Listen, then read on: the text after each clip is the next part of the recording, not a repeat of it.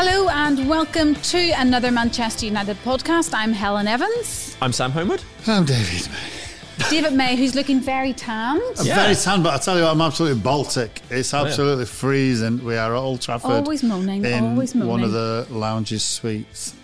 The international suite, isn't it? The international suite.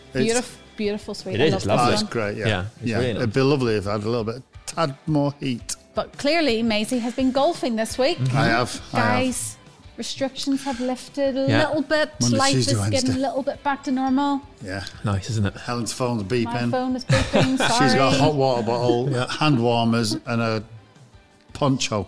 A poncho? Yeah. Fair enough. Good week, everyone? Yeah, very nice. How was yours? Good, yes, good, thank you. Great week. Yeah. And we're through to at the time that we're actually in this recording, we are now through to the semi-finals of the Europa League. It's great, isn't it? Life is good. Yeah. And Jonathan Greening, another treble winner. Yes, great lad, Jono. Yeah, you shared it. lovely lad. You were together at the club, weren't you? Yes, we were. Yeah, lovely fella. He's a great footballer as well.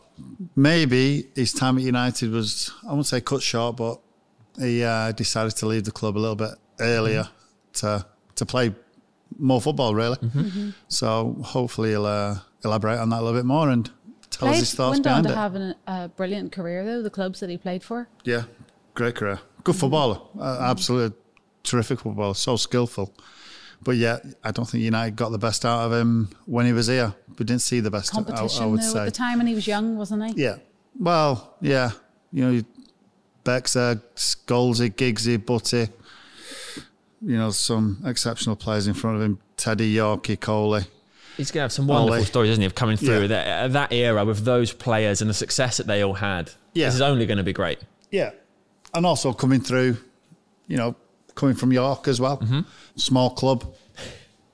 Sam, can you just describe what's just happened? Yeah, as Maisie was talking there, he's now retracted his arms into his T-shirt. Yeah, because like a tortoise. it's so cold. It looks great, mate. I know. I don't care. So another treble winner. Mm-hmm. Let's get him on. Jonathan Greening. I spoke to Stowley last night doing the co-coms. I said to him about 18 months ago, I said, just get AstroTurf. He went, I like the real texture of grass. He's had it done now. He went, it's the best thing I told you. Do you have it? No. John, Changes your life. Yeah. if you're thinking, what's going on here? This is what usually happens. They just talk about fake grass. Jonathan Greening, welcome to the United Podcast. How are you? Very well, thank you very much. Is that it? We've started? Yeah, we're in. All right. No, we're not starting like that. No. I can't talk about fake grass again. Why not? The problem is, mate, you do. Yeah, no, but sometimes I think it's going to be edited. Like the start of the Mark Hughes one, I was like, oh my word, he's actually not edited that out. Yeah. But just him going, whoop, whoop. Was he good news? Was he good? Sparky was brilliant. Yeah, he was my manager at Fulham for a year. It's class. Some shoes to fill there, mate. Right, He was good. He was very good. Sam. Are we're chatting now, right? No. I think we're chatting. I think we're it. We've got a little bit of chat about Mark Hughes. Let's start again. Sure. Jonathan Greening, welcome to the United Podcast. How are you? I'm very well, thank you. Thank you for having me. You're very welcome. How's your sort of year and a half been? Because it's been pretty weird, hasn't it? Yeah, not been very good, to be honest. I coach at a place called I2I back in York, and we've been, stopped for probably a year. Mm-hmm. Not done much for the last 5 months, and we just started back training last week and had our first game last night, 4-0 up at half-time and ended up losing the game 5-4, so not a very good night. How did that happen? Well, they scored 5 more goals than what they did. Yeah, but... That's generally what happens. Right. Tell us about the Soccer Academy firstly, so everybody can get kind of Yeah, background so of what we you do. basically recruit players from America, Canada, all over the world really to come to York St John University and I2I, and they've got the option of doing 2 degrees. One is international business and the other sports science, and we run that alongside the football. So they do the education 9 till 12:30 Monday to Friday, and the football 2 till 5, and they play a couple of games a week. And I've been doing it 5 years now, and I really enjoy it. Did you set this up, or is it something that you I wish I'd joined? have set it up because I'd be even more minted now, but I didn't, unfortunately. I just worked there, but it keeps me busy. I've been trying to get back into the professional game for quite a while now. Did my UEFA B, UEFA A, my pro licence a few years back, and I just can't get back in the door. So it's sort of like ticks all the boxes for me at the moment because it keeps me busy. When did you complete your pro license? Because it's a long drawn out process. Yeah, it's a long it? process. I was telling Maisie earlier off camera, I started my coaching badges back in 2014, so 2021 now, so 7 years ago. It took me 2 years to do my B licence, I think another 2 years to do my A licence, and I think it was about 18 months to do my pro licence. So I did it in Belfast, your neck of the woods. Did you have a good time? I did have a good time. People love going there for that. You can, it's Cutters Wharf. Yeah, a few beers there one night time, but yeah, really enjoyed it, and just trying to keep in the game really. It's interesting. You said you can't get back in the door. I find that really, I don't know anything about it, obviously, but well, I think it was probably my fault really.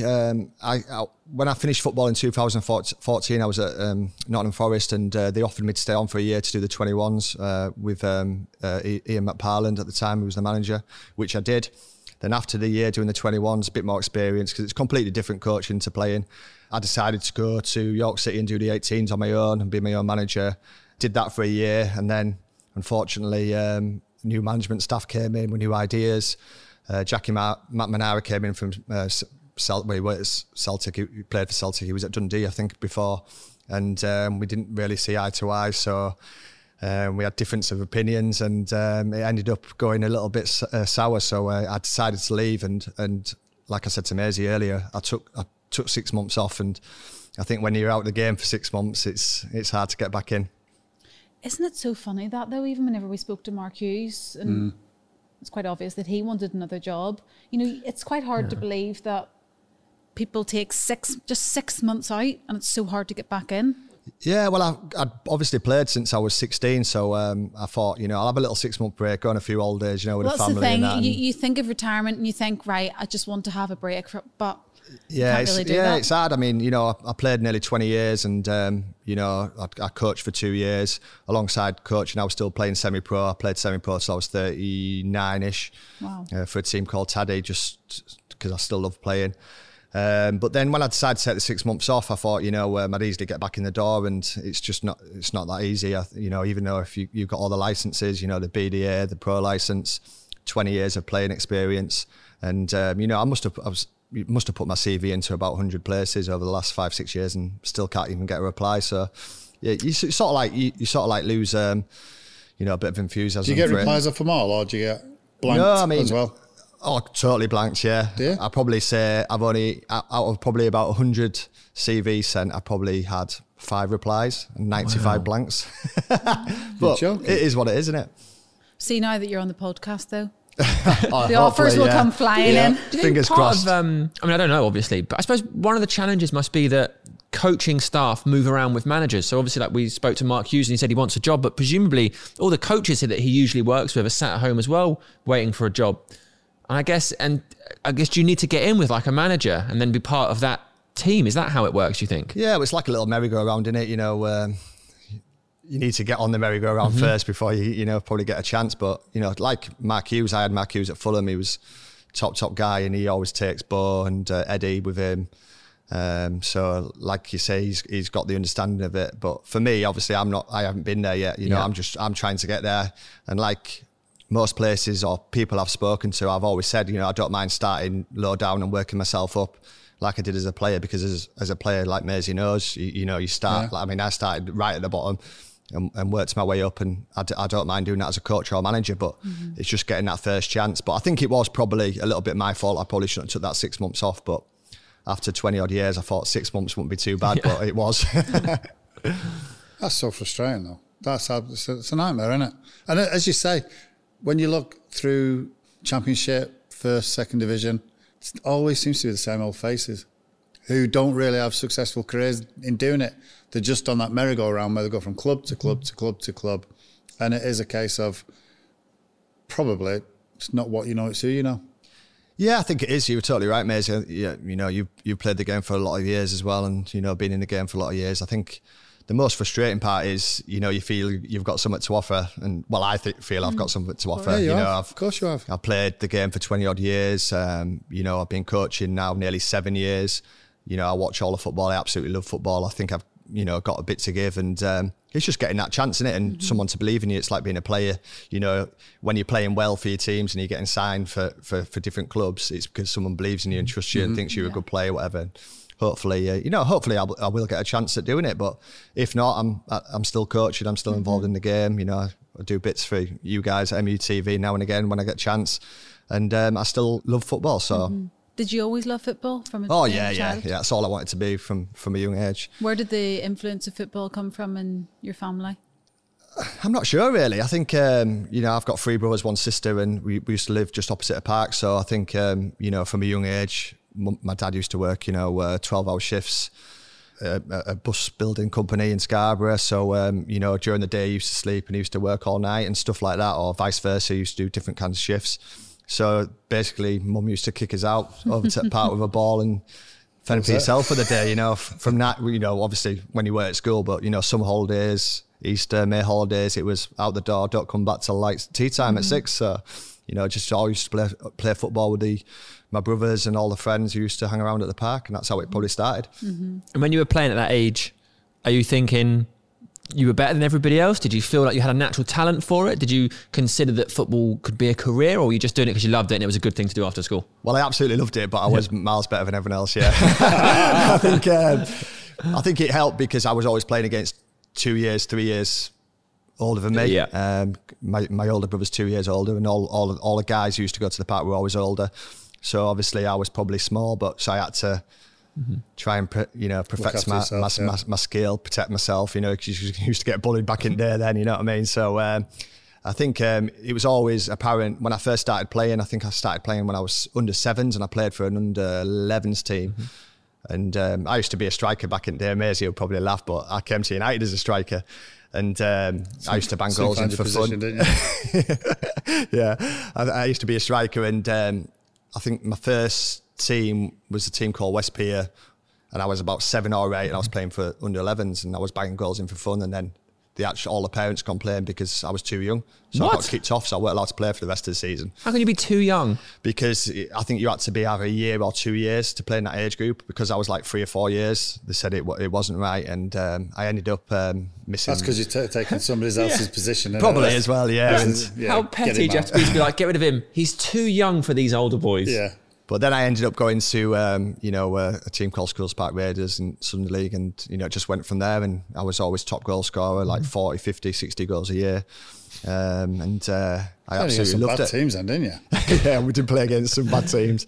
But, in them days, you'd win like 8, 9, 10-0. I remember one game we won, I think it was 21-1 or something like that, and I scored 14 goals. Oh, my word. So that was about under 13. Conceding the one. But I absolutely love football, I used to play, a game on a Saturday, a game on a Sunday, train every day of the week, play 5-a-side on Tuesday night with my dad, and a Thursday night. I was just constantly playing football. And were you thinking, this is going to be my career, this is going to be my life, this is all I'm going to do? Because if you realise you're good and you're being told you're too good to play at an older level and scoring endless amounts of goals. Yeah, there was no like social media or newspapers back in the day. You'd get a little snippet saying Greening scored 6 or whatever and stuff like that. But, I think people who were around me, friends, family, thought, I was a good player. And I knew I was half decent, but you think, are you good enough to make it? You obviously want to make it. You want to be a footballer. You want to be, on the TV. And I think when I was about 11 or 12, when Sky first came out, you start watching all the games on Sky, and you seeing people like Maisie, Sky Strikers, snapping people and stuff like that, and heading the ball, and it just made it so big. And probably from about 11 or 12, all I wanted to be was a footballer. And I remember being in a dinner queue once. I remember it really well, and one of the dinner ladies saying to me, "Just put that ball down, start concentrating your work and stuff like that. You're never going to be a footballer." And I just turned around to her and said, "I will be, trust me." And I actually saw her about 10 years after, when I was a footballer in town centre in Scarborough, and she started laughing at me about it. And, did she remember? Yeah, she remembered. Yeah. So it was quite funny. Yeah, but yeah, everyone loves to dream. I dreamed of being a footballer, and thank God that I had the opportunity to do it. Well, your break kind of came when you joined York City at age 15. Was that the local team that you supported as well at the time? No, I supported United probably from the age of 9 or 10, and. How did that come about, John? The York? It came about. I was playing for my North Yorkshire district side against, I think it was South Yorkshire. I don't know, you might remember him, a guy called Ricky Sprazier. He was actually at United, wasn't he? So Ricky was watching the game, and he actually spotted me and said, pulled my dad, I think, who was on the side of the pitch, and said, "Oh, we really like your lad. Do you think you can get him over to York City?" He was the youth team manager at the time. He said, "Do you think you can get your son over for training?" And my dad said, and then them days there was no mobile phones around, was there? Yeah. So I think he wrote like the landline down and said to him, "Give us a ring." So he gave him a ring and said, "Oh, can you come to a practice?" I think it was a practice game on a Sunday. I don't know if you've ever been from Scarborough to York, the A64. It's like terrible at weekends, like, you know, with people, caravans and stuff like that. But it's absolutely terrible. So this game, I think I was 14 at the time. I'd been doing well, playing for my Scarborough Districts, playing for my North Yorkshire, obviously doing well grassroots. Biggest like game of my life, you know, a trial game for York City. I was well excited for it. Got stuck behind all these caravans. We were late for it. We were struggling to get to the game. And then there was a massive crash on the A64, like dual carriageway. Couldn't get past it. Obviously, no sat nav back in the day to go around the little villages and stuff like that. Yeah, couldn't get in contact with Ricky Spears to say we were, you know, going to be able to make it. And then we ended up having to turn around and go back home. I remember crying all the way home, you know what I mean? I was like, oh my God. And lucky enough, Ricky Spears here rang on that night, obviously landline again, no mobiles, and said, you know, why did you come? Yeah, basically, where were you? I think he was a bit peed off, like, do you know what I mean? He was a bit of an angry Scot. And my dad just apologised and said, listen, you know, this is what happened. Jono was really upset, kind of thing. And he said, listen, come back next week, we'll have another game. And it just went from there, really. Started doing well, signed schoolboys, under 15s, under 16s, and then did well enough to get youth team. And then tell us about the move to Manchester United then. How did that come about? How many years were you at York?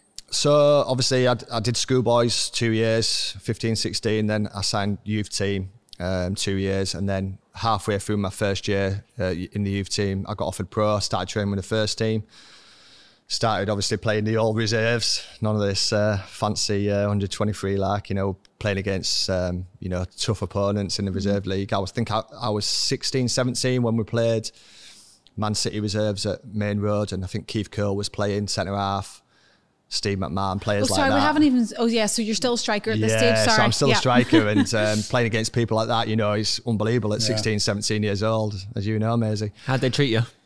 Well, I did well against it. In my first game for the reserves was Man City away, apart from the last 2 minutes when Keith Curl elbowed me in the face and gave me a massive broken nose and a black eye. So it was like, welcome to the world of football, son. So, but it was amazing. And it sort of like just went from there really quickly. In the space of like 6 months, I was playing reserve team football, training with the first team. And it was literally completely different to when I came to United. You know, we used to train in parks with dog shit, jumpers for goalposts because we had no equipment. It was just honestly crazy. Where were York in the football leagues at this time? I think we were League One at the time, so the old Division 3 would have been. But literally not a pot to put in, you know. I think I was on 32 quid a week at the time. And then when I got my first year pro, I went up to something like 90 quid, playing in the first team. And it just sort of like rolled from there. Made my debut against Crewe. I was 90 quid a week, and that was League One? Yeah, but I was only a young kid, first year pro, so it was like 90 quid a week was a lot of money to me back then. And I should be able to buy a pair of trainers every week, which was good. But it just went from there. I made my debut against Crewe. I remember the manager at the time, Alan Little, saying to me I was going to be on the bench, and I got on after about 10 minutes because one of the players got injured and he put me on. And I think Robbie Savage and Neil Lennon were playing for Crewe at the time. They had a good team. They were like proper good team.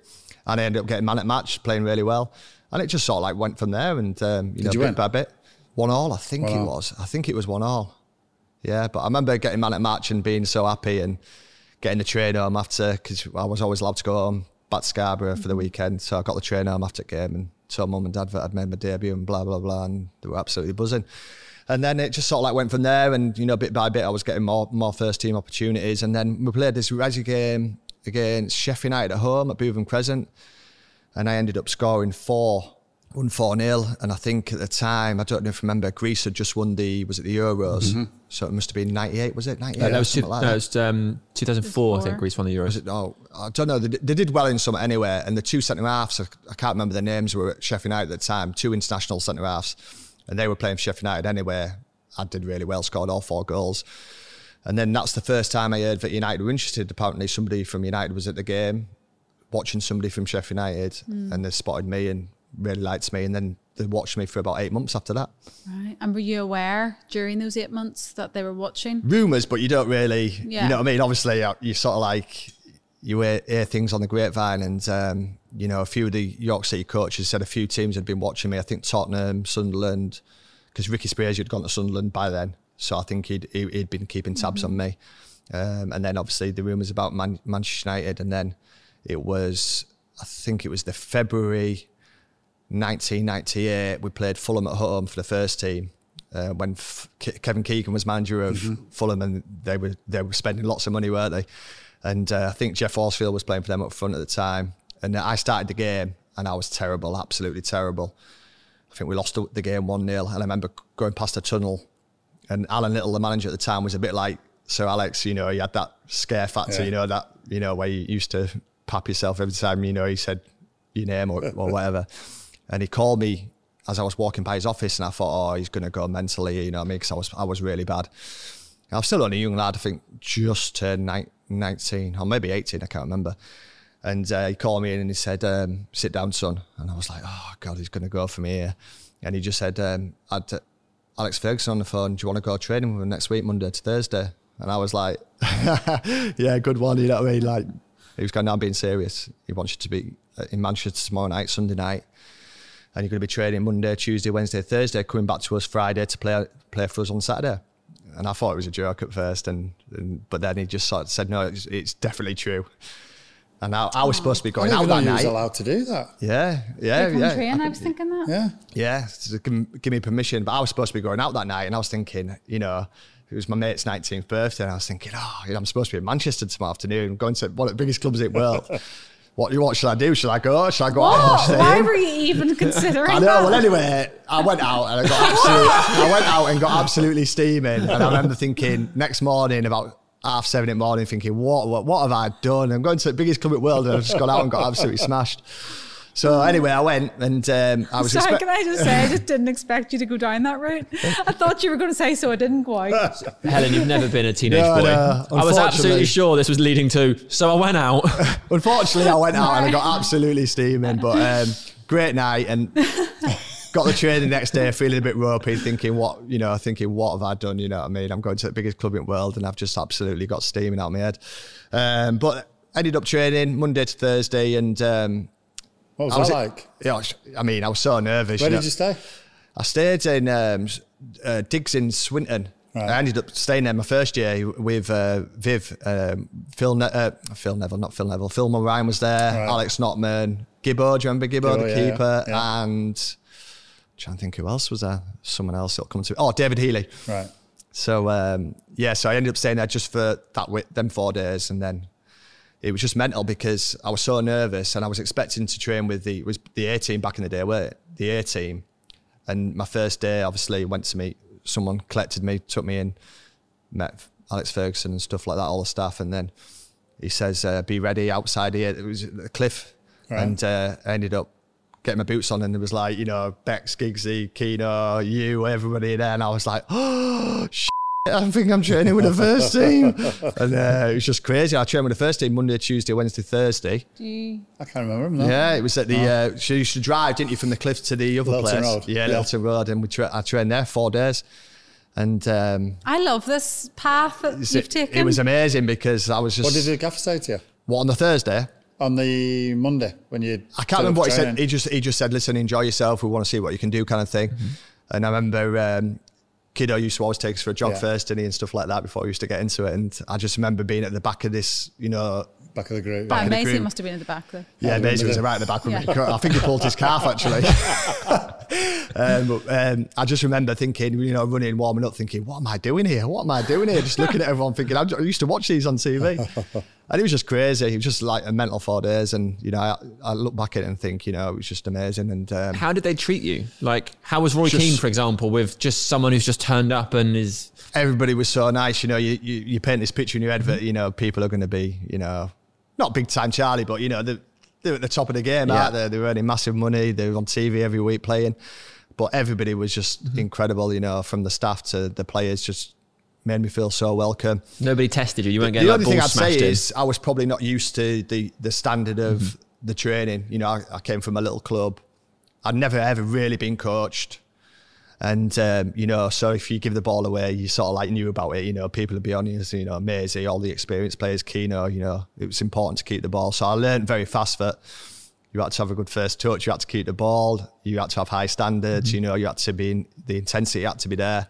And that's probably what I learned for the whole 3 years there. But that first 4 days, the first couple of sessions, I thought, you know, I need to be up to speed here because these are faster, stronger than me. I was still only a young kid really at the time. So so you were still a striker at this point. Who were you trying to take the place of at this stage?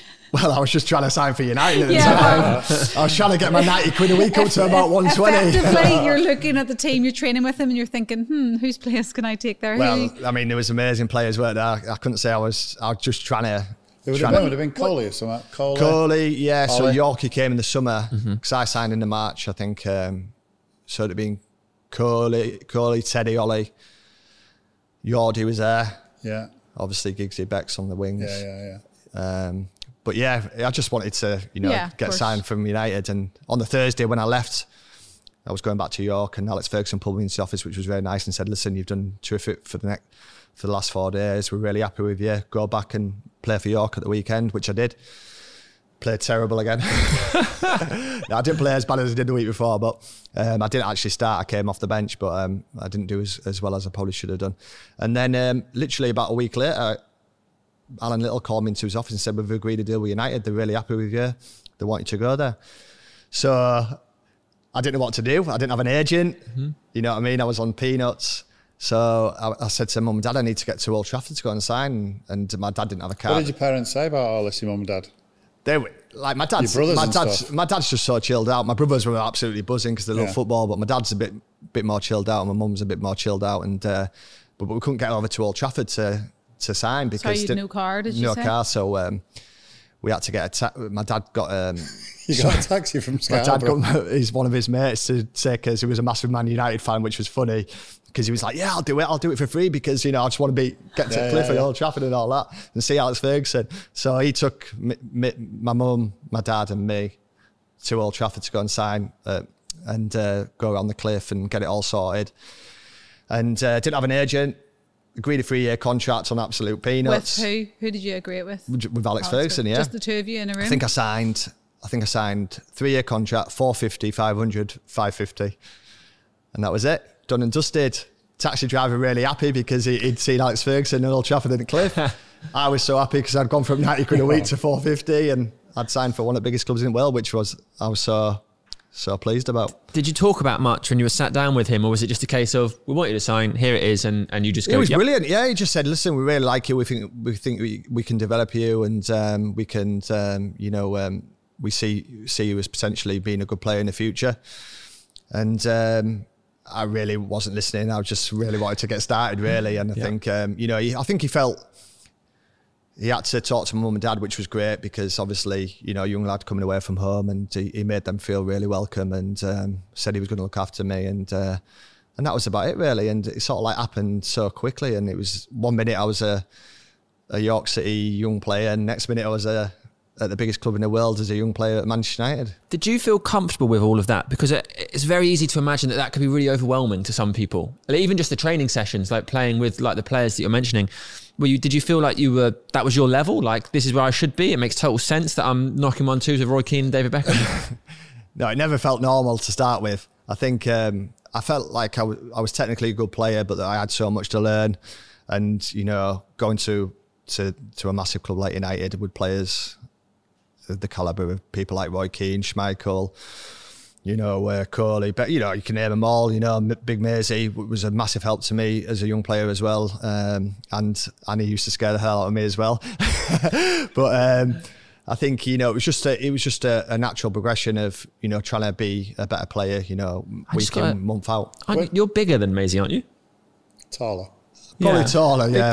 I think when I first came to United, his calves were bigger than my thighs. Right. Just never heard you called Big Maisie. Did you stay in Diggs then? Yeah, I stayed in Diggs. So I went back to stay with Viv and stayed with David Healy, Phil Moran, Gibbo and Alex Notman. So I was there for a year until we won Champions League and I got that bonus. And then I had a little lump sum I could put on a house. So the year later I moved out. That's what I was going to say. Now, after all of your years in football, I'm sure you don't regret signing the contract, but do you wish you had have looked more into how much you were getting paid at the time? Yeah, people ask me about that all the time, but at the time I just wanted to sign for United, I remember signing it. I didn't have a clue.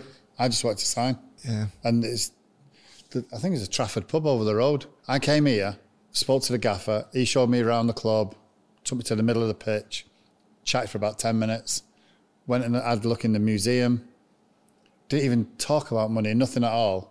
And then Paul Stretford at the time just says, right, that's what you get. And I went, right. I'll pay. I wasn't even bothered. Yeah. I wasn't even bothered. I think I was exactly the same as you, Maisie. I just wanted to sign for one of the biggest clubs in the world. I think at the time Tottenham were interested in me as well. I think they'd agreed to match whatever United were offering. But my dad's a Tottenham fan, so he was born in London. But I just wanted to play for United. I loved watching them, and I look back and I think it wasn't really about the money. It was more about the experiences, and for 3 years it was incredible, especially obviously the first year. And my second and third year, they won the league as well, both times as well. So, 3 years at United and we won nearly every trophy going. So, and I was part of it. And, it was an amazing time. While we're on money, I have heard a great story about you that during the treble season, obviously, as you're saying, you weren't on enormous amounts of money each week, but that the match day bonuses would be really big if you could get in the squad. And I heard that because you and Mark Wilson were really close, it got to a point where I think you offered to him to say if one of you made the bench for the Champions League final, which seemed really likely, that you could split the bonus so that neither of you had to worry about who was going to get it and who wasn't, and you'd both get like that good benefit. And then he said, no, I don't want to do that. And then you made the bench and not him. Yeah, I think he turned down the deal, so he was a bit disappointed. But I was good friends with Willow. He was a great kid and a good player as well. And he obviously ended up going to Middlesbrough with me when Steve McClaren went to Middlesbrough, and he took us both. But yeah, that's a true story. And we were both on peanuts. I used to get embarrassed. I used to drive a red, I don't know if you remember it, Maisie. I used to drive a little red Fiesta 1.1 petrol thing with someone stole the petrol cap. So I had this green, crappy, pushing petrol cap in. And I used to drive it outside Old Trafford and park outside with all Ferraris and all that and Range Rovers and whatever. And I used to be so embarrassed giving keys to Geezer to drive off. You know what I mean? I was like, what am I doing? And then after the game, he used to come out and he'd sign a few autographs and then he'd go, can you get my car? And this little crappy car would turn up and I'd get in it like so embarrassed. But it is what it is. And I never had much money growing up, so you sort of like learn to value it a little bit more. But, I had a great 3 years. I had so many good memories. So tell us, you said you joined in March. Is that when you came to the March initial 1998. Trial? So then you started again in 98 for your first proper season? First proper full season, pre-season, Did you go on pre-season tour then? I can't remember if I went that first year or not. I can't remember the tour. I definitely did the next few, but I can't remember the first year. I remember where I went last year.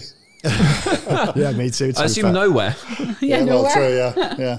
But the first year was incredible because obviously it's the treble year. But for me, it was because I sort of like we're playing reserve team football, but I was training nearly every day with the first team. So I knew I was getting better week in, week out. I think I was top goal scorer in the reserves that year as well. I don't know if MUTV can get the stats, I'm not sure. But I was, I think I'd scored quite a few goals. But the best thing for me, I was playing so much football. I was playing resi games all the time, but I was training with the first team. So, like I mentioned earlier, the standards of first team training is completely different to whatever I've ever had before.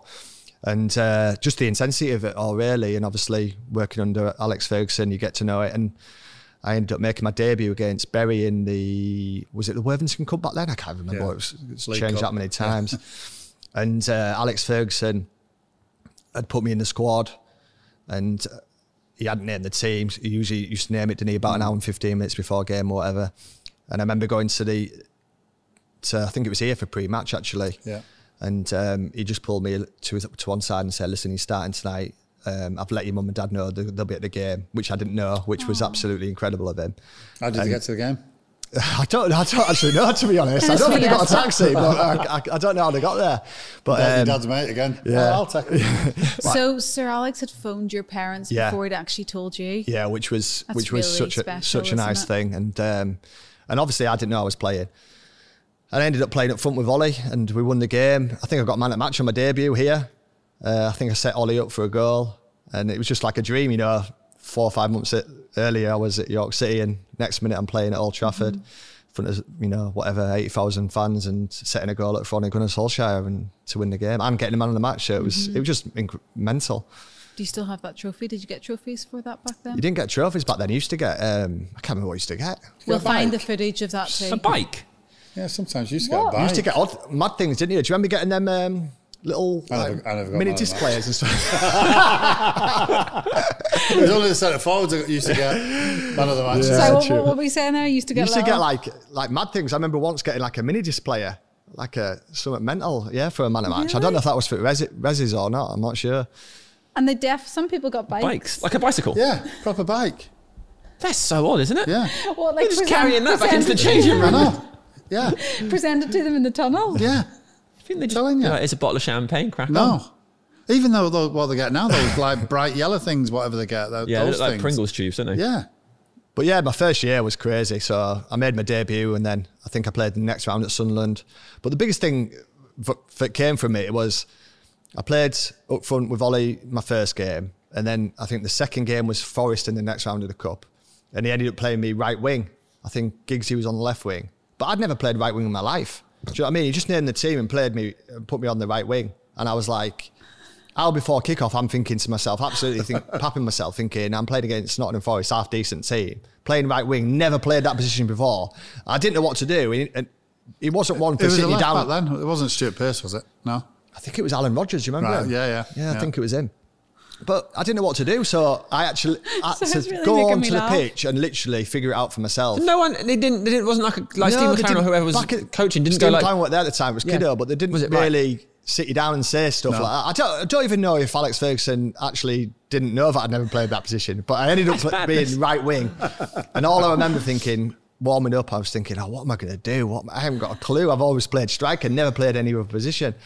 So I just thought, right, when we're in possession, try and be exact same thing as Giggsy on the left but on the right. And when we're out of possession, wherever he is, wherever he goes to go there. And when you get the ball, just try and do what you That's can. exhausting, trying to work out what he's doing. But then the your opposition. worst thing happened after the next round. We played Sunderland away, and he played me centre mid with Phil Neville. I'm thinking this guy's trying to crack me up here. And then I ended up playing centre mid. I'm thinking, I've never played here before. And I was like, oh my God. So did you just try to copy Phil Neville? Yeah, I just tried to stay central and figure it out for myself, get on the ball, play, a few runs forward, get back tackle, just, try and do what you've seen on TV.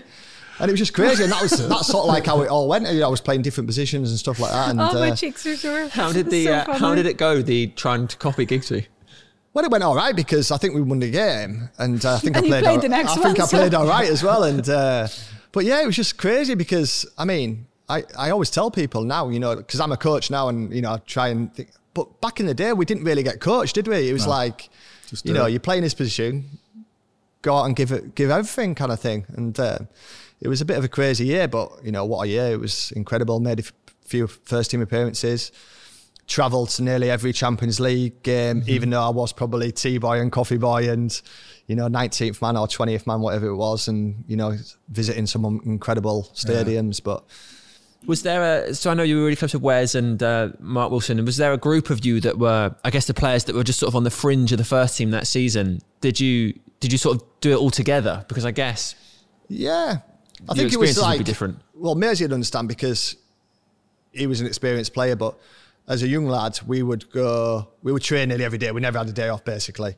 So if we travel with the Champions League squad on a Tuesday night, play the game, we used to fly straight back, didn't we? Yeah. So we'd get back at 4, 5, 6 o'clock in the morning. But then we'd have to play a resi game the next day, or we'd have to go into training.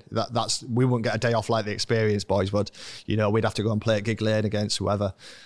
So it was literally 7 days a week for the full year. But, you know, you wouldn't change it. You know, you were travelling to some amazing places, some amazing stadiums, watching the team perform the way they're performing, you know, one of the best squads ever to grace the game.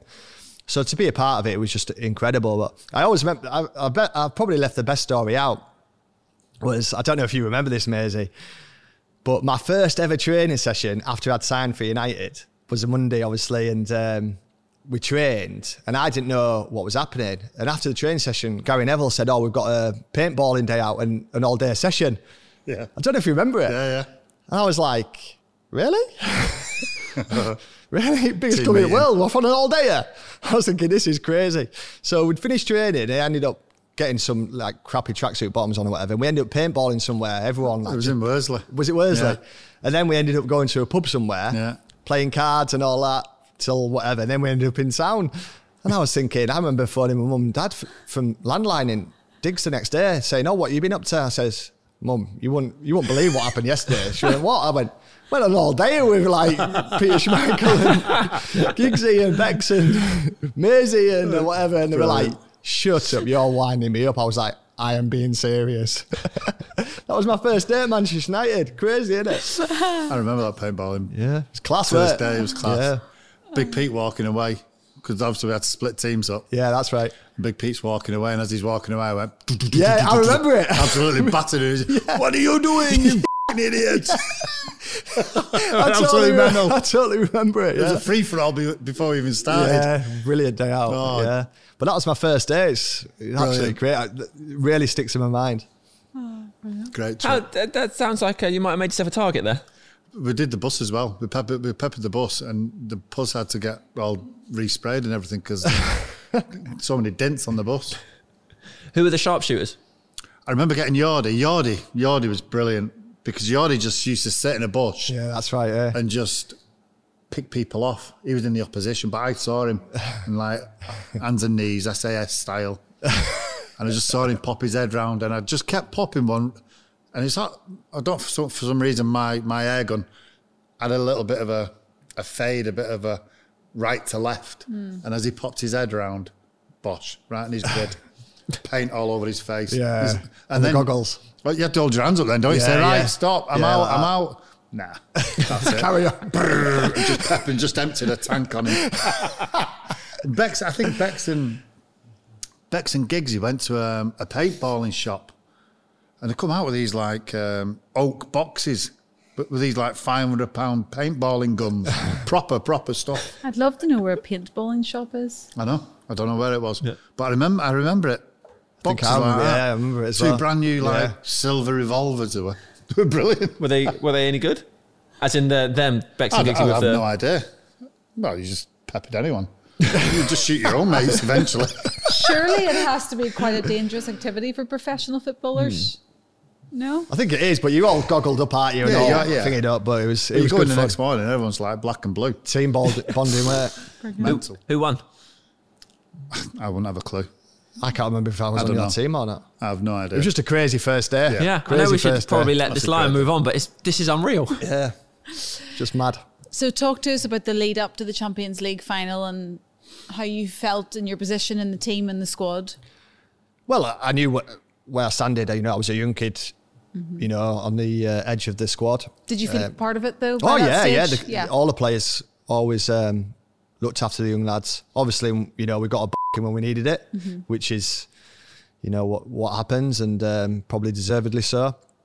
I think the 2 weeks leading up to the Champions League final, obviously, we all knew Keano and Scholes, were going to miss the final because of the yellow cards. And Did you think you were going to play midfield?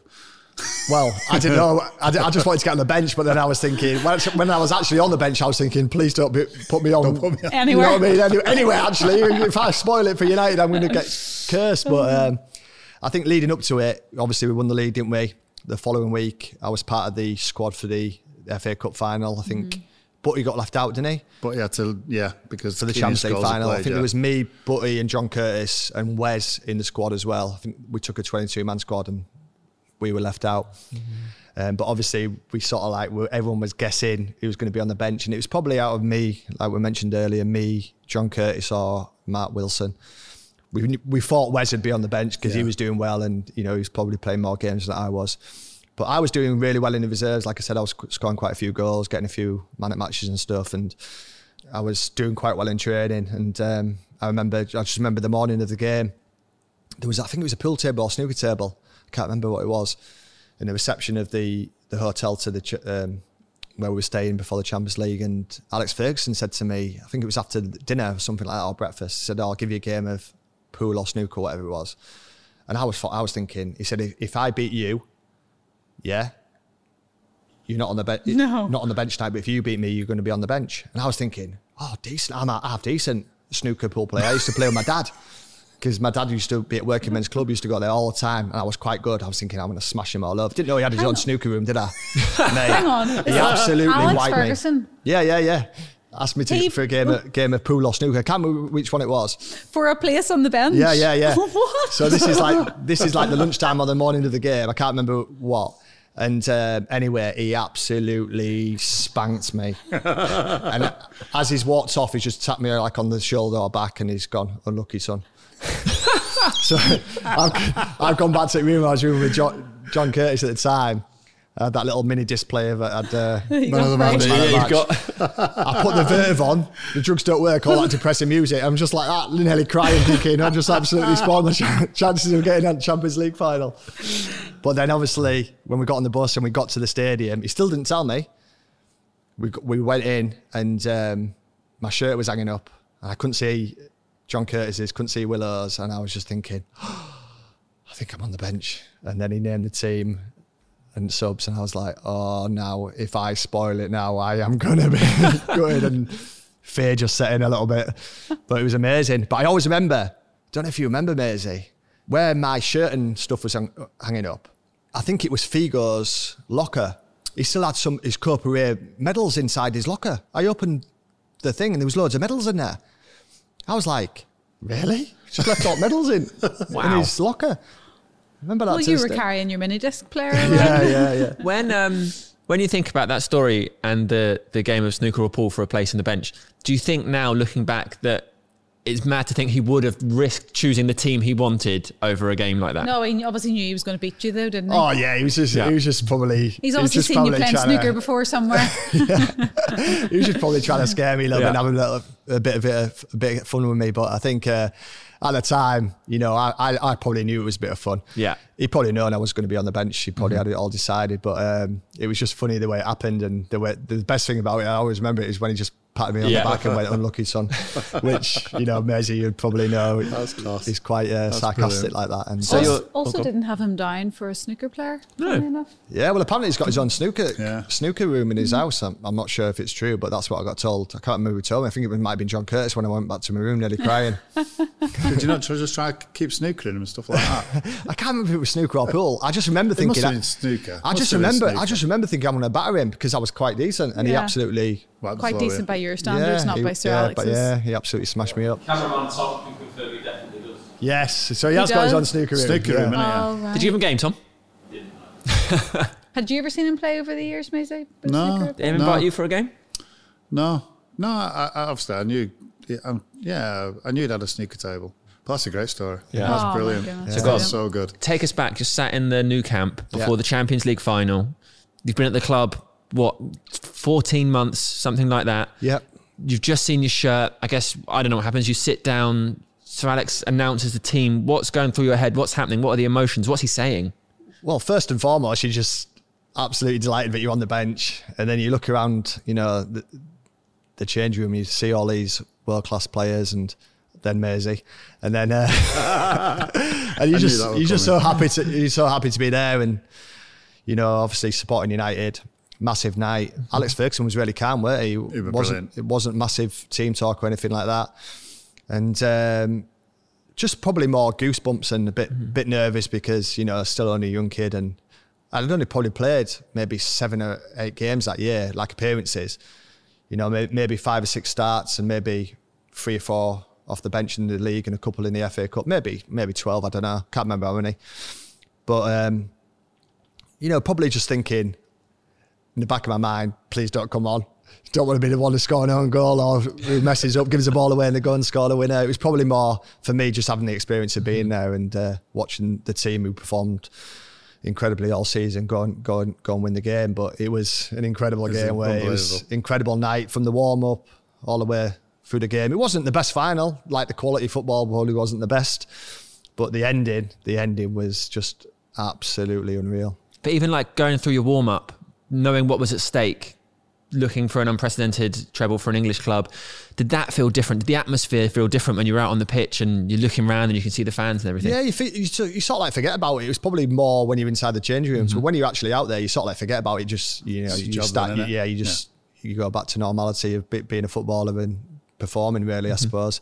And it was an incredible atmosphere. The fans were amazing, and the way the game went was just absolutely mental. And the last, 4, 5, 6 minutes was just if to be in the stadium and be part of it was just amazing, because if you watch it from the TV, it's probably amazing from the TV, and but it's nothing compared to what it's like inside the stadium if you're actually in there. And for us, obviously being on the bench, being part of it, wanting the lads to do well. Particularly when the equaliser went, everyone just legged it down. The video just shows it, doesn't it? As soon as it goes in, everyone, the whole bench, and then the same for the second goal. A couple of minutes later, I don't think we probably thought it was going to go to extra time, didn't we? Yeah, definitely. Yeah. But then the second goal goes in, and then everyone's off again, mental. And it's just incredible. When I watch it back now, you sort of like think, I can't believe I was part of that. And then, obviously, you then got to go and get your medal. And there's footage of you and Wes, and you almost look like you're daring each other to go and grab the trophy and things. What did it feel like being in there? Because I think you've said previously you felt like a bit of a fraud because of not playing. Yeah.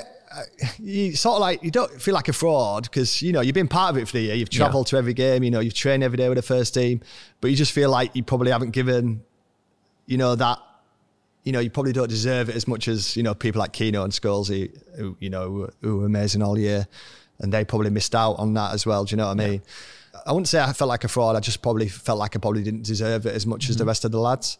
I absolutely loved it because I was a United fan. Absolutely loved it because the guys were great with us, young lads, but there's just that little thing in the back of your mind when you probably didn't deserve it. Like I probably, when I played for West Brom and we won the championship, and I played every minute of every game, 46 games, and I was captain, and you lift the trophy, you think, I deserved that because, you put it in. But with this, I was probably, I think I'm the only, good pub question, isn't it? I'm the only player not to play any minutes in Champions League to win a Champions League medal. Well, there's two of us outside. Didn't you? No. Right. Brewster. You knew then? The only appearance I made was in the final. On the bench. That wasn't even a finger. Right. Because I only played the last 7 or 8 games of the season. Right. Because I was injured all season. Yeah. Henning got injured in... Can't think where Henning got injured. Yeah, that's right. Henning was injured as well. So I was the same, mate. Right. So Brewster at Liverpool. Oh, right, there you go then. So there's another one now. But yeah, so... Terrible pub question. I thought it was me at the time. People used to say it to me, probably trying to take the mickey out of me. But John, I'm exactly the same. I didn't get a Premier League medal because I didn't make enough appearances. Yeah. I think I can't remember how many made, 5 or 6 maybe that first year. How many medals did you get? Because I didn't get any Premier League medals, even though I won the league 3 years in Spain. But nowadays, it's different now, innit? Because nowadays it's more of a squad game and everyone in the squad gets a Premier League medal, doesn't it? But was it 10 appearances back then? 10 appearances, yeah. I think every year I was just short by a few. So, I mean... That's changed now, though. Yeah, it's changed now, and I think it's better, innit? Because it's more of a squad game. John, if you score a winner in one game and you win the game you win the league by 3 points, 2 points. Look at Makeda's goal. Yeah. Or Aguero literally won the league with the last kick of the season. So I'm owed 3 Premier League medals. Yeah, I think so. Yeah. Let's get it sorted. Yeah, I'm the same. I ain't got the Premier League medal from that year. But I've got the FA Cup. Yeah. But that's it. Did you get an FA Cup? No, because they only give the 11 starters and 7 subs. Yeah. But even though I was in the match day squad, fully suited up and part of the travelling squad. We should write to the FA, mate. Yeah, well, I mean, I look back at it. With your record of writing to people, you don't get any response anyway. It's about the memories too, isn't it? But maybe not. Yeah, I think it's more like, as a kid, you want to be involved in all that kind of stuff. Do you know what you have, though? Unbelievable memories. Yeah, I mean, my medals mean everything to me, what I've got. Yeah. But nobody will ever take those memories Well, as a kid, you grow up watching all the games, don't you? All the Yeah. big trophies, the big finals, and you want to be part of, you know, Premier League, you want to be part of the FA Cup, Carling Cup, Champions League, you know, I played Super Cup with United, played against Lazio, which was amazing. Charity Shield, I was sub Charity Shield. So all the competitions that every kid wants to be, I've been part of, you know, Carling Cup, won it with Middlesbrough, won the Championship with West Brom, and Europa League final with Fulham. So I've sort of like experienced everything. Yeah. I'm just missing a few medals because I haven't got a few appearances. But like Maisie said, it's all about the memories, really. Absolutely. You know, can't take it away from. I bet you've got some great memories for what, given the stories we've had so far, what came after that final whistle. How did you celebrate?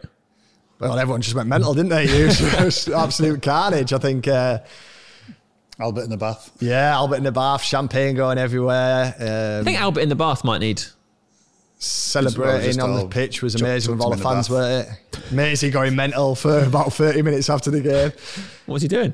You're just in the moment, aren't you? That's it. Nothing wrong with it. Everyone was absolutely ecstatic and It's celebrating. the best night.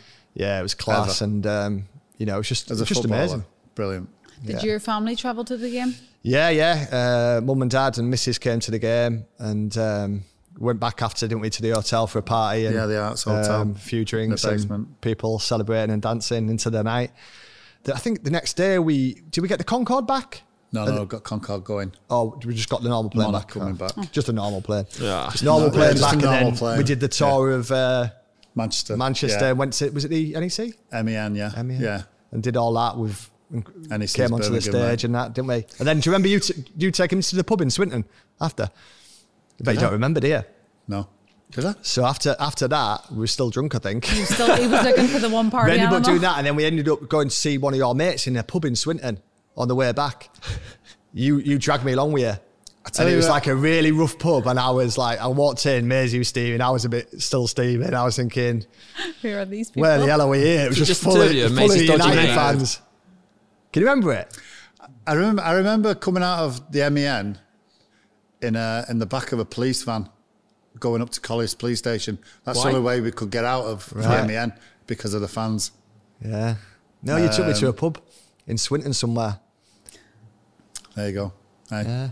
I don't think it's an age thing that he doesn't remember that. I don't know if it was after Champions League or after Premier League win. I that can't was a drink. remember, but it was one of them. He definitely took me to a dodgy pub, mate, and I was thinking, where the hell is this? I don't think it was in Swinton, actually. It might have been Eccles. Oh, no, I've no idea. I can't remember. I'll tell you what, someone messaged me on Twitter about it saying, do you remember a few weeks back actually saying, do you remember when you and David May came into Marbuza after one of the wins? I was like, yeah, I do remember that. Had a bad pint. So we've done the treble, and when did it come to a point where you thought, I'm not going to make it into the first team regular? I'd probably say a few months into my third year, I think I was starting playing for England 21s and stuff like that. And you know, I was 21 and a half, I think in the January I would have been 22. Yeah. And then I'd only made 34 appearances. And you know, when you're thinking, I need to start playing regularly week in, week out, just to improve as a player. And I didn't want to be one of those people who stayed at United and not played, you know what I mean? And just play here and there. That's all right saying that when you've won the Premier League, the Champions League. You're all right. Yeah. I think I wanted to play. When I did play, I thought I always did okay. You know, I got a few man at matches, and you know, even though I was playing out of position, most games, positions I'd never played before, I always thought I did okay. But then I'd play one game, do well, or I'd come off the bench and do well, and I wouldn't play for like 8 weeks. Yeah. So it was always hard to, you know, get that Momentum. momentum. And it was probably a couple of months into my third year, I thought I need to start thinking about moving on. And then towards the end of the third year, my last year there, I remember saying to Alex Ferguson, I think, you know, maybe Did you go and see him? Or did yeah, he? yeah. I remember, so you know how scary it is. You know, when I used to walk past him in the corridor when we moved to Carrington, I would never say hello unless he said hello, you know, because he had that head teacher vibe, you know. Sometimes he'd walk past you, wouldn't say a word, would he? And sometimes he'd go morning or whatever, and he'd give me like morning, but you wouldn't say anything to him unless he said something. I remember going to knock on his door, and I went to go knock on his door, went all the way to his door, went to knock, and I thought, I can't knock. Walked back out. down the corridor, went round corner. I was like, come on, Johnny, you can do it. Just talking to myself again, you can do it. Went again, turned around again. Third time, knocked on. He went in. Yeah, he was in. Come in, son. So I walked in, he went, sit down. Sat down, and I don't know what it was like for you, Maisie. You were a bit more experienced than me, but I was just petrified of him for some reason. And he was just like, what do you want? I tried to get my words out, just mumbling. I was like, basically trying to say, listen, I think it's probably time I try and find somewhere to play, regularly kind of thing. And he was like, no way, son. I want to give you a new contract. So this had been probably about 2 months before the end of my third season, maybe April time. And I was like, all right. But I was like, well, I think I need to, I've only played so many games. Yeah. I know we really like you. We think you're going to be a good player in the future. You're still only young. Don't How worry old about are you that. at this point? Just turned 22. Okay. I think I had 2 years on my contract. Mm-hmm. So I tried to get, when you try and say what you want to say, but it just doesn't come out. Mm-hmm. You've rehearsed it so many times. This is the reason why I want to leave. Blah, blah, blah. It didn't come out the way I wanted it. And in the end, it was like, new 4-year contract. I want to give it to you, blah, blah, blah. I walked out the office, and I was like, I went in asking to leave, and now I've got a new 4-year deal. What's happening here? I was like, so for a couple of weeks, I was like, bah. Did he give you a time frame? No, not at all. And I went to see him again, and he said, listen, son, I don't want you to go. I want you to give you a new contract. This is right towards the end of the season. Have the summer off. I think I was playing for under 21s in a few games. Have a holiday. We'll come back in July, and we'll sit down. So I went back in July. Same old thing. Shall I not? Ended up knocking. Walked in. Steve McLaren had just gone to Middlesbrough, as you know, as manager. Obviously been an assistant manager at United for a couple of years. He wanted to take me and Mark Wilson. In them days, you sort of like get to know, bits and bobs, don't you? And I sort of like knew it was on the cards. Alex Ferguson said, no way, you're not going anywhere. I want you to stay. Offered me 4-year contract on better money. Still peanuts compared to the boys, but miles better than what I was on. And I was really thinking about it, but then a couple of weeks later, they signed Veron. Yeah. I think for about 34 million, Rude for about 20 million, whatever it was. And I just thought to myself, I spoke to mum and dad, and I thought, I'm 22, I've only made 34 appearances for United. I really need to go. Just sign these 2 players. Was that a tough call? Yeah, tough call, because I absolutely loved it there. You know what I mean? Yeah. Everyone was class, weren't they? You know, the staff, the manager, Great. all the players, the team spirit was incredible. I absolutely loved training. The only thing was missing was playing games. Right. I didn't want to be one of those players who gets to 30 and played, 30 games, whatever. So I went to see him again, and we had a few heated discussions, as they would say, because there was a few problems with agents and stuff. So you had an agent by this stage? By this time, I'd got an agent because I thought I needed to, because I was on absolute peanuts. I needed to start getting some money in the account.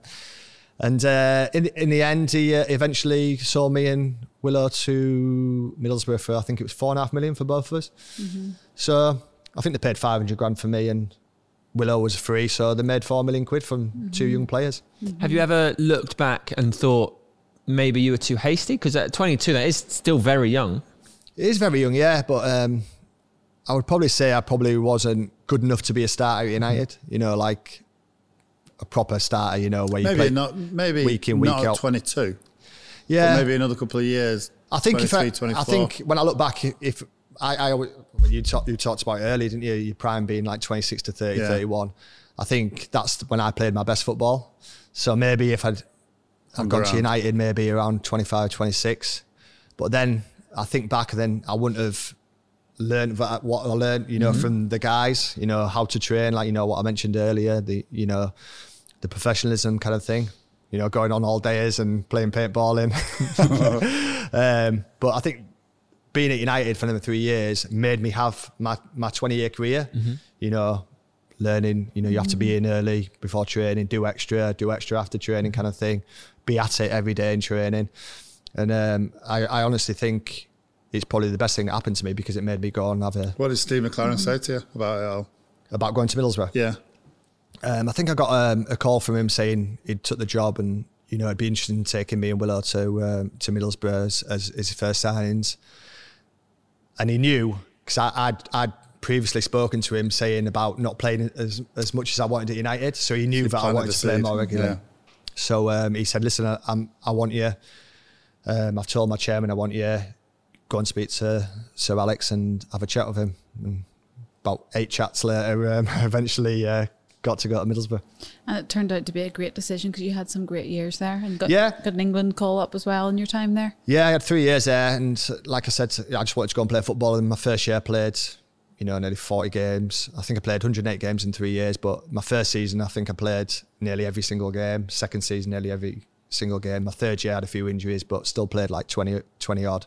But 180 appearances in 3 years, and won the Carling Cup. And obviously, I think in my second year there, I got 3 Player of the Year awards, Players Player, and Managers Player, and got full England's call up to the international squad, which was, incredible. Who was in the squad at that time? Well, Bex, Scholes, he was still in there, Stevie Gerrard, Frank Lampard. It was an amazing bunch of players. Unfortunately, I think it was Sven was the manager at the time.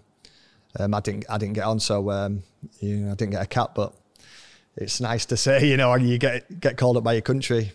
Obviously, your hubby's played plenty of times for his country, but Who was the game against? I think it was Australia. I can't remember. I think it was Australia. Yeah, but I was at that game. Where? Yeah, it was Wayne Rooney's debut, right? Might have been. Yeah. I was there. Yeah. I think Danny Murphy was in squad as well. It was quite a few. Where was the game at? Wembley. Yeah, Wembley. But it was back in 2002, was it? Two, yeah, 3? it was about right. Yeah, I was about 15. But it was amazing to get called up. Yeah. Amazing to train with, quality players. But when you've trained with United, going into the international setup, it's easy because you train with incredible squad anyway. So, but yeah, it was good. So 3 years there, and then you made the move to West Brom. How did that come about? Well, after my third year at Middlesbrough, so my third year was a little bit to have my tonsils out during the season because I was getting really badly infected, which was a bit of a nightmare. Why are you laughing? I had your tonsils I know, yeah. Well, I was getting really, really bad, and like I had glandular fever. I had glandular fever as well, which wiped me out. Then I had tonsillitis, and I'd missed about 6 weeks of football. I know you're laughing about it. Right? The doctor said... I was just finding it weird that the doctor said I had to have them out. But as an adult, it's really bad. It's really bad for you as an adult. I don't know if you know. And I was like really bad with it. Anyway, cut long story short, before Maisie batters me. No, but glandular fever is really bad, especially as an athlete. A little bit after that, I got back fit, but glandular fever did knock me back a little bit. I had my tonsils out. Got back training, got back fit, and then I did my calf. I tore my calf, so I was out again. So my third year was a bit stop-start, but I still played quite a few games. Still did well when I was playing. And then in the summer, I still had 2 years on my contract, or maybe 3. In the summer, literally day before I was going back for pre-season, I had a phone call off somebody. I didn't, when you don't know the number, you're just like, shall I answer it or not? And I was like, I better answer it. Answered it. It was day before pre-season. All right, Jono. It's like, who's this? Oh, it was Steve, Gaffer. Just to let you know, I've had a bid accepted from West Brom for you. I think it's time for you to go, blah, blah, blah. And I was thinking, bloody hell, that's a bit harsh. We've really got 3 Player of the Years like season before. As brutal as that? Yeah. And my boy, Troy, who's 16 now, was born literally the day before. So I was on the high, just had another kids, I was buzzing. And I was like, oh, right, really? I was like, I was a bit pissed off, really, to be honest. So I just said, well, listen, I still got 3 years on my contract, 2 years, whatever it was. I'll see you at training tomorrow. Just put phone down on him. And then for the next 2 weeks, he sort of like, I wouldn't say he treated me, like dirt or anything, but basically he wanted my transfer fee to bring us a few more players, and he wanted to bring Bolo Zenden in. What was the transfer fee? 1.5 million. Right. Which I thought was an absolute snip, by the way. Yeah, absolutely. At the time.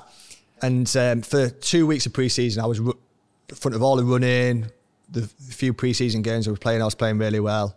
And I was thinking he's going to change his mind, you know what I mean? Because I was proper like flying. And I just remember him pulling me after this one pre-season game saying, listen, I'm not going to play you.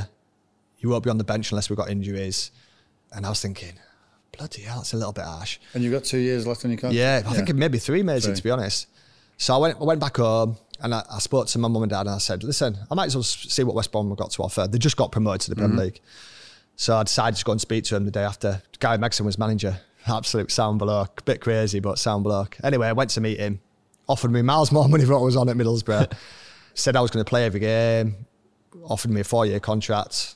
I thought it's a no-brainer. So went back to, I was living in Scarborough at the time. Went back to Scarborough with my brother, because my brother came down with me. Told mum and dad. Obviously, Anna, my missus, had just had a baby. Got an elder one as well, she would have been 4, just started school. By the way, love, we're moving to Birmingham tomorrow. She was absolutely fuming. I didn't even tell her I'd signed for West Brom, I don't think. She was like, Birmingham, where the hell's that? So that's how it started. And then obviously... Did you get paid up by Middlesbrough? Nah, I didn't get paid up. Just accepted a new 4-year contract, better money.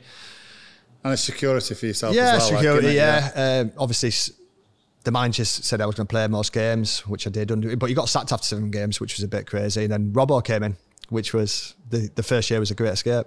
So I was rocking the table. Sorry, I was just like fully rocking the table. Is it at West Brom that you developed what I think was quite an iconic look?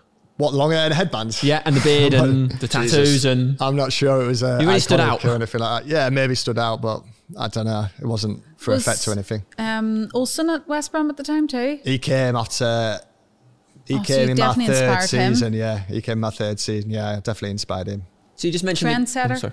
Yeah, that's a good point. Sorry. Yeah, you mentioned the Great Escape. Obviously, that's the opposite end of the scale, I guess, to winning the Champions League. But what were the emotions of that like? Because the pictures of that, I can think of Kieran Richardson, where he's being mobbed and his shirt's being pulled, are incredible. Yeah, like another amazing experience, like Maisie mentioned. You know, memories for life. We were the first team to be bottom of the Premier League on Christmas Day to survive. Obviously, Brian Robson came in after 7 games. Mego got the sack. Brian Robson came in. I was absolutely buzzing because he was one of my heroes.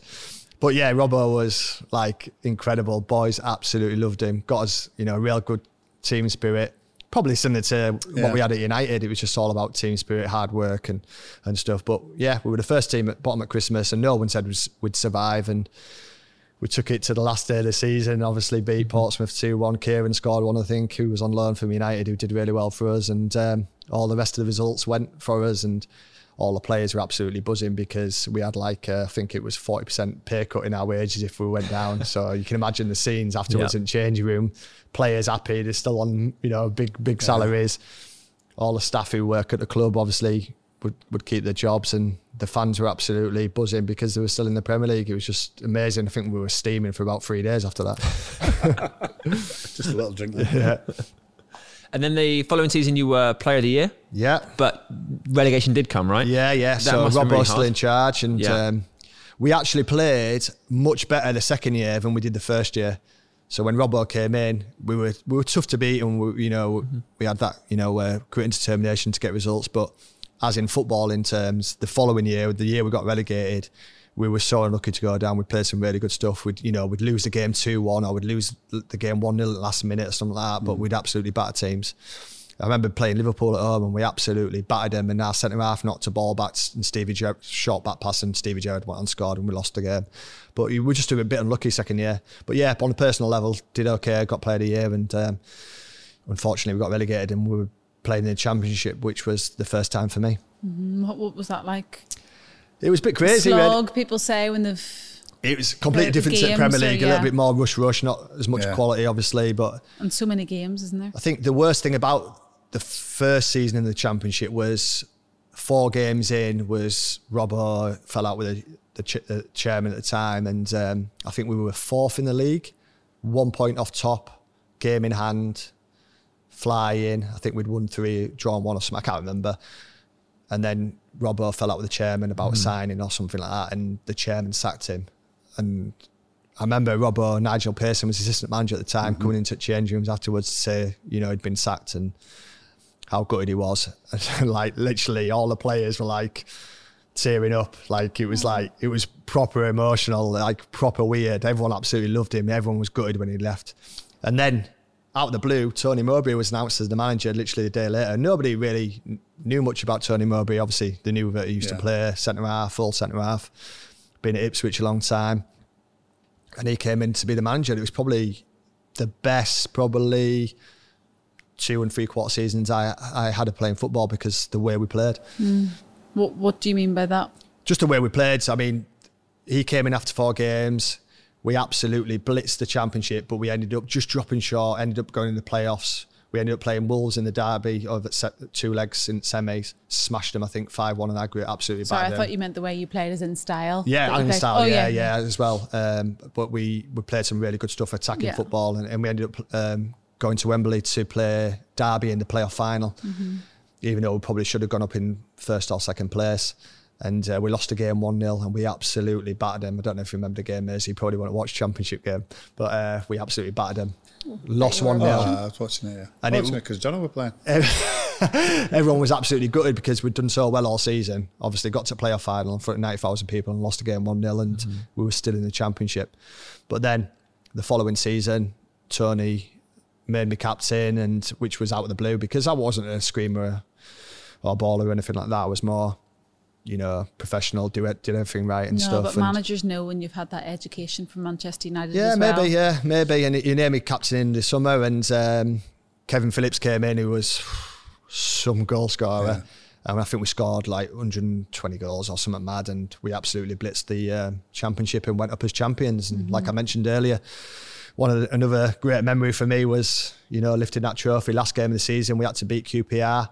I think Stoke, if we'd have drawn and Stoke had won, they'd have gone up as champions and we'd have gone up in second place. And we absolutely battered QPR. I think it was 2 or 3-0 and ended up lifting the trophy and getting back promoted to the Premier League. Wages went back up. Emotional roller coaster everyone was those happy. few years, wasn't it? Yeah, it was, yeah. And Going up then and to down. Fulham, which Yeah. it was pretty eventful because obviously you went to what at the time was the UEFA Cup final, but is now the Europa League final. Yeah, correct. And I had another year at West Brom. We got relegated that year. Yeah. So my final year under Tony Robbie, we got relegated again. As captain, yeah, which was obviously a bit disappointed. But again, I played every single game. We played some really good stuff again, but we just probably didn't spend enough in the transfer market. Our defenders I'm not just blaming on defenders, but we had Kev Phillips left, so we didn't keep Kev for the Premier League, which we should have done. Biggest mistake ever. We didn't buy enough players, and we unfortunately went down, even though we played quite well. And then that summer, back in the Championship, I was sat on all day. I think it was my 30th. I was in Marbella, with the missus. I think she surprised me with a little trip to Marbella for my 30th, and a phone call went, and it was Roy Hodgson saying, "Would you be interested in coming to Fulham?" And I was like, "Yeah, I'd love to." Didn't really want to play in the Championship again. I'd just done 2 years there. What did you have left on your contract then? I had 2 years left, I think 2 years, but obviously money had gone down, back to Championship wages. I didn't really I was 30, I was thinking, well, if there's a chance to play in the Premier League again, at my age and Europa League, obviously, I've got to try and take it. And all summer they were trying to get me and they couldn't, West Brom weren't budging, they weren't letting me go. Did you go in to see him and say, listen? Yeah, so I ended up going into see Dan Ashworth, who used to be at England. He's at Brighton now as the technical director. He was technical director at West Brom at the time. He was like the go-between the chairman and the manager. So I went to see him, sat outside his office with a transfer request in. I didn't want to do it, where I'd been there a long time, played over 220 odd games for him, and I was captain of the club, and it didn't feel right, but they just weren't budging. And then I spoke to the chairman and said, listen, I've been loyal to you, give you good service. This is a chance to play in the Europa League and Premier League again. Please let me go. And they just weren't budging, so I ended up putting a couple of transfer requests in, rocking the boat a little bit. A couple? Yeah, it took about probably 4 weeks to sort out. Right. I actually started the season, so I played the first Championship game for West Brom against Newcastle at home. I think we drew 0-0 on Sky. And then the following week, we had a Carling Cup game on the Wednesday, right? And I didn't refuse to play, but I said I didn't really want to play because Fulham had sort of just got it all crossed over the line. Right. And then I ended up going to Fulham, and it was a strange one because they wanted it to be a loan first with the transfer fee after. Do you know what I mean? Because the chairman didn't want the fee in that tax year for some reason. So it ended up being like a loan to permanent, even though I signed a 4-year contract, which was great for me because I was 30 at the time. It ended up being like a loan to permanent. So yeah, it was good. Nice. You've played for some great managers, quite iconic managers, really, when you think about it. Yeah, Like yeah, Roy some Hodgson. unbelievable Did you managers. enjoy playing for him? Yeah, he was quality, but completely different to the rest of them. You know, it was all shape. Literally just walk through shape every single day. No small-sided games. Not much crossing and shooting. No, fun rondo boxes. It was just basically shape. But it gets results, and the year 2009-10 season, I think we finished 10th in the Premier League and got to the Europa League final. What did you say about moving to London then? She was happy because there was Oxford Street and all that, weren't there? So she was quite happy about moving to London. Not so much moving to Birmingham, even though she had a good time in Birmingham. But yeah, she was quite happy moving to London. Does it take a lot? I mean, you've not had to move, have you, Alan? Really? No. Does it take a lot? Probably should have moved, but kids and stuff like that. As yeah, well? it's a bit of a like, yeah. I mean, we've lived Manchester, Middlesbrough, Birmingham, London, Nottingham, and then back in York. So, and now is your wife from York? My wife's from the same place. I'm from Scarborough. Right. Okay. So yeah, but we obviously live in York now. But I think it was probably hardest for my eldest kid, who's 21 now, because we had her quite young. Don't know if you remember, Maze used to batter me about it. You have a baby at 21? You mental, you. Yeah, she's probably moved like schools probably too many times for a young kid should do, really. But she's fine. She's a fully qualified hairdresser now, so she's doing something right. Obviously not. But it's tough. Obviously not, because she hasn't touched yours yet. I knew that was coming as soon as I said it. But yeah, I thought it was in lockdown. I'm sure she could have started that, ban it out. She did start last year. She started last year. cutting it last year. Yeah, well, it is that long. Last 13 months ago when we first started, she gave me a skinhead, and then I had a few dodgy haircuts. I dyed my hair blonde because I was bored, and now I've just grown it out again. Maisie dyed his hair black. I did. Yeah, I did. But yeah, getting on to your question, sorry. Yeah, right. Yeah, some unbelievable managers. Mark Hughes, Vad, Roy Hodgson, Martin Yall, Tony Mowbray was brilliant with me. Brian Robson. Steve McLaren, Alex Ferguson. That's a list, isn't it? Some incredible managers, and then England 21s and 18s. I think as well, John, when you look back at over your career, all those unbelievable managers, how much you've actually learned from them, and you can't get back in the game with that experience behind you. Yeah, it's hard. It's hard to think. Yeah, it's mad. It is crazy. I mean, I've got obviously you have your own ideas about coaching, the way you want to play, but if you can get little bits off all those managers. Exactly, yeah. And most of it's all, things you don't see, standards, professionalism and stuff like that. And some of the managers I've had, obviously, prime examples of setting the right standards and not just, being dictators. I've actually given a little bit of trust over to the players as well, because I think that's what Alex Ferguson was very good at, wasn't he? With the United players, because some of the characters in the United dressing room, were up there, weren't they? So, can I just ask? Sorry, I forgot to ask this question. When did you move backwards on the pitch from striker to be a midfielder? Well, when I went to, obviously, a few times at United, and then when I went to Middlesbrough, Steve McLaren played me my first season, either played me left wing or right wing. Right. Second season, we played more of a 4-3-3, so he'd play me in a 3 in midfield to the left of the 3. So George Boateng would hold, I'd play on the left, Jeremy would play on the right, and then we'd play either Janino in the hole with Botchis and Job up front, or we'd play 3 straight up front, so we'd play 4-3-3. Not bad forwards either, are they? Yeah, not bad. So, and then when I went to West Brom, I played left wing my first year, probably most of my second year. Then I went into centre midfield my third year, and then I played centre midfield for the rest of my career. So, just goes to show, I started off as striker as a young kid. I thought I would always play striker. Everybody starts as striker. There's only Rude that started as striker and stayed as striker. Yeah, maybe, yeah. But I got to learn different positions, but it was all self-taught, like I mentioned earlier. No one ever coached me. It was literally, you're playing there, you just got to learn for yourself, get on with it. Yeah. So after Fulham, you went to Nottingham Forest and you talked about how you got to do a bit of coaching there, and then you took your 6 months off. Is it from that point that you started to think it was time to hang up your boots? Yeah, so when I went to Forest... Steve McLaren was there, though. Steve McLaren took me again, yeah. Yeah. So how was that? Was that a little bit awkward? Yeah, it was crazy. So my second year at Fulham, I think we finished 7th in the Premier League, and under Mark Hughes, brilliant year. I didn't probably play as many games as I wanted, but I was on the bench and I was coming on here, there and everywhere.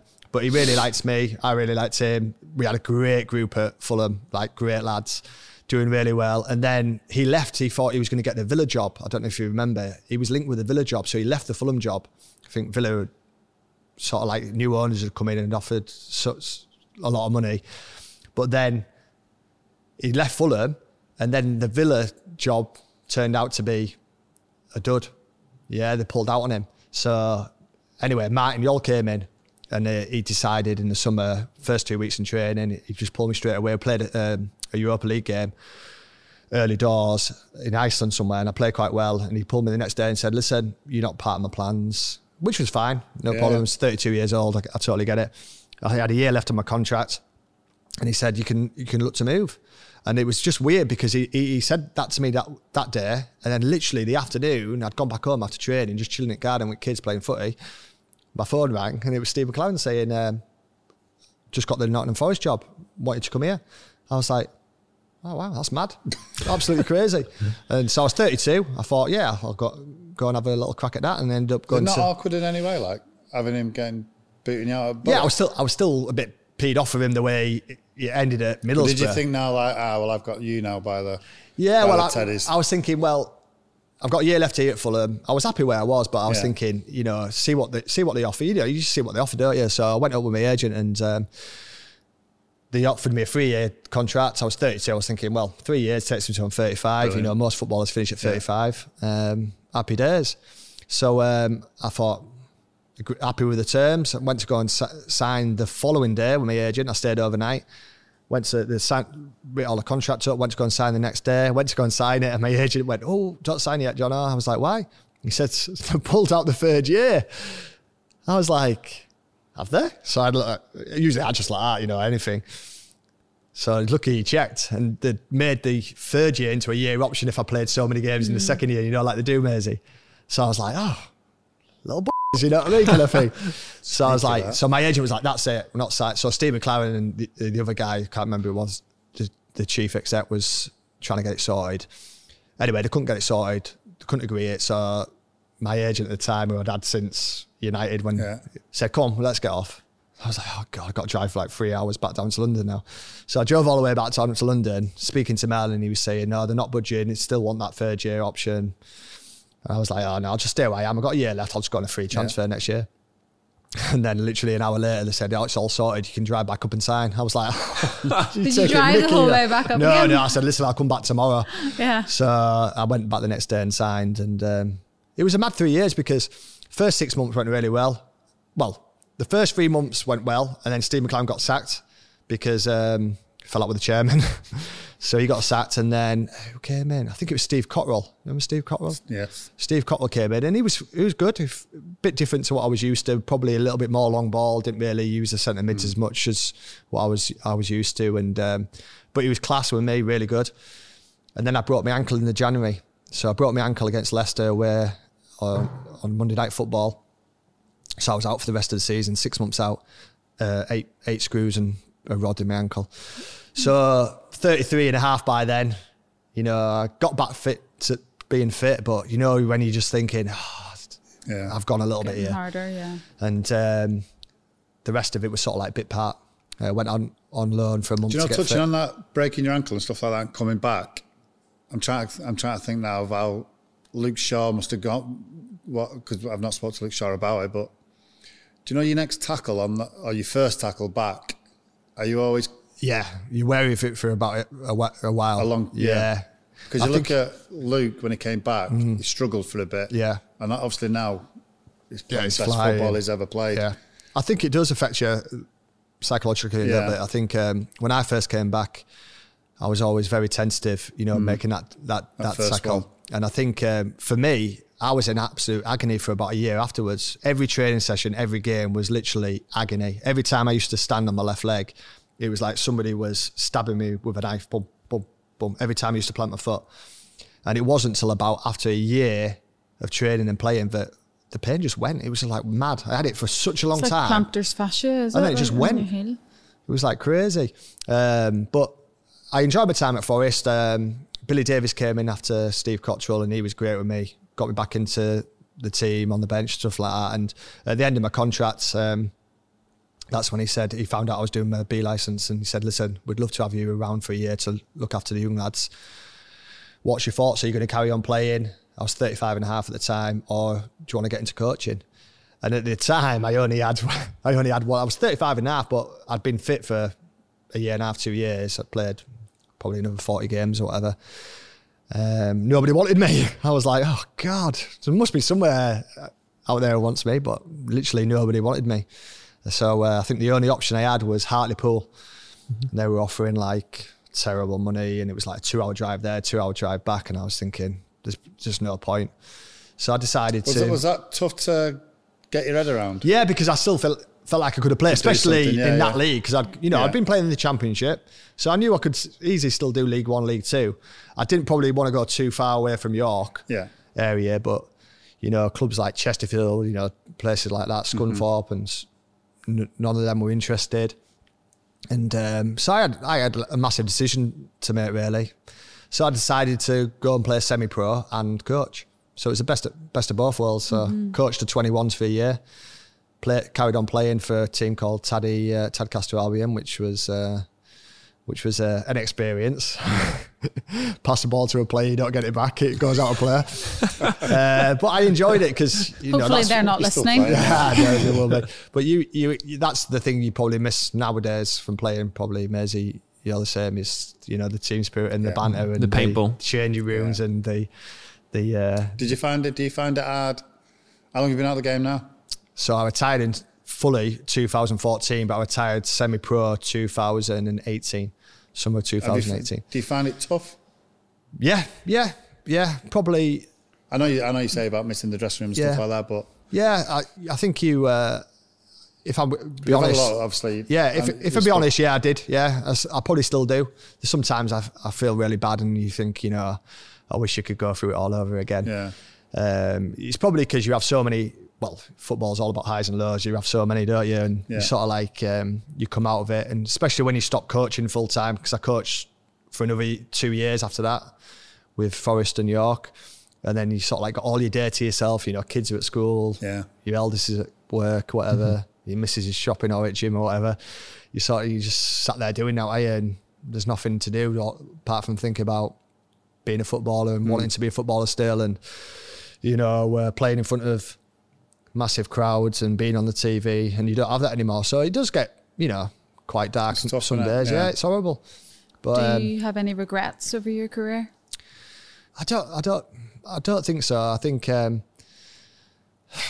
an hard one, that really. No, I don't have many massive regrets. The biggest regret I have is probably leaving Middlesbrough when I did, because I still felt like I had more.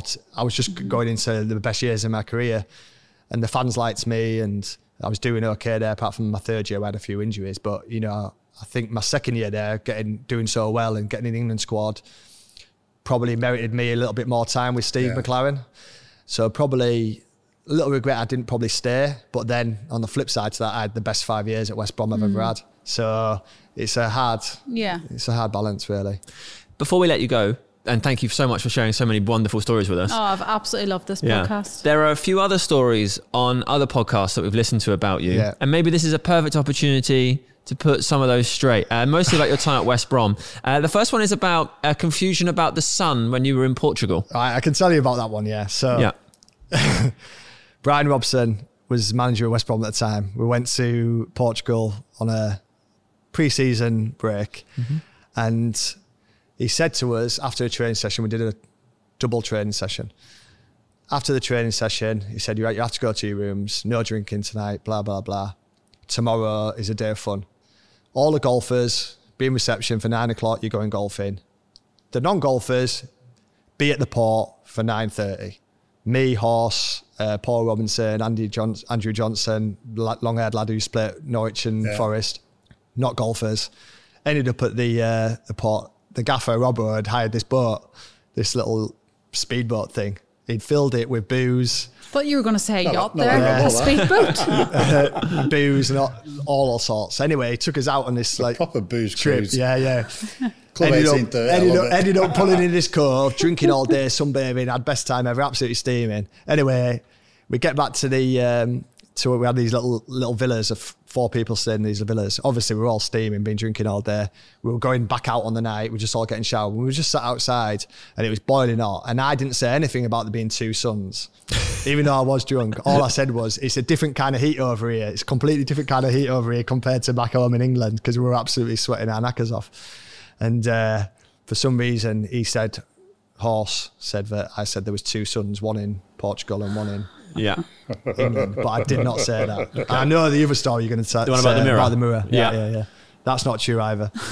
Which was, he claimed that you tried to put a mirror up by putting the nail through the glass. So, not true. Yeah. But I'm terrible at DIY. So if I need anything putting up, my brother comes. So when I was in Manchester, my brother would come all the way from Scarborough to put it up. Yeah. Every single house I've lived at, he's always come over and done all my pictures.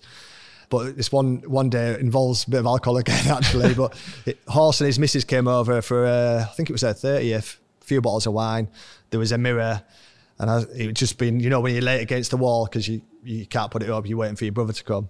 And he was like, we can get that up. And I was trying to put the the screw through the mirror. It's a load of Right. Well, thank you very much. Good opportunity to put them straight. One more question, sorry, before you go. A recommendation for a future podcast. Who would be your recommendation? Have you had Chaddy on yet? No. No, we're not had the Shermanator on yet. You need to get him on there. He'll be funny. That's it. Luke Chadwick then. Chaddy's class. Thank you so much for talking to us. Pleasure. Brilliant. Absolutely. I loved it. Cheers, Jono. Thank you. Mate. Pleasure Cheers, that, mate. Brilliant. Great stuff. How have we never heard that paintball story before, Maisie?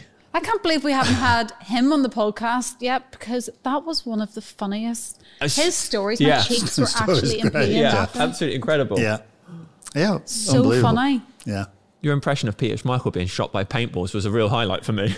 You deserved it.